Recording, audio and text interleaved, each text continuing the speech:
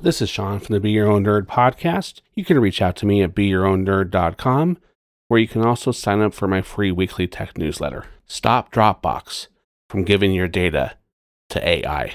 Dropbox has been kind of sneaky. They slipped a setting into your Dropbox account that automatically shares data with OpenAI. If you haven't heard of OpenAI, they are the creators of ChatGPT, which is the latest craze in AI, artificial intelligence technology. And the reason they are sharing your data with OpenAI is because OpenAI uses language models to train their AI.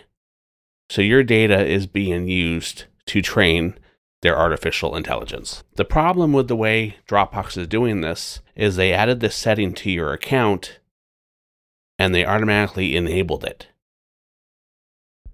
A more ethical way would have been them adding the setting to your account, having it turned off by default, and notifying you that you have the option to turn it on if you wish to share your data with OpenAI.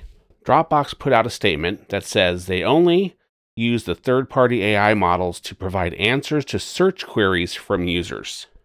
It says that user data is not used to train their internal models and that all data is deleted from third-party servers within 30 days. But why would they make this feature enabled by default? That's the question.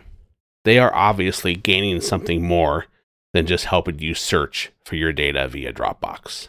Either way, I'm going to tell you how to prevent Dropbox from sending your user data to OpenAI.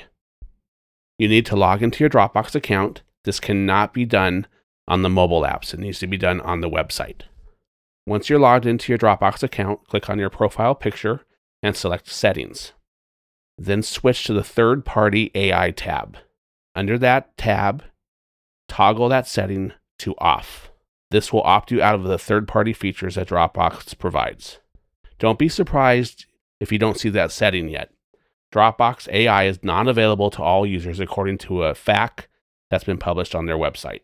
It says this feature is only available to users who have their preferred language set to English. But either way, if you don't have this setting, I would check back every couple weeks, and once you do see that setting, set it to off. You don't want to share your data with anybody else. Once again, this is Sean from the Be Your Own Nerd podcast. Have yourself a great tech day.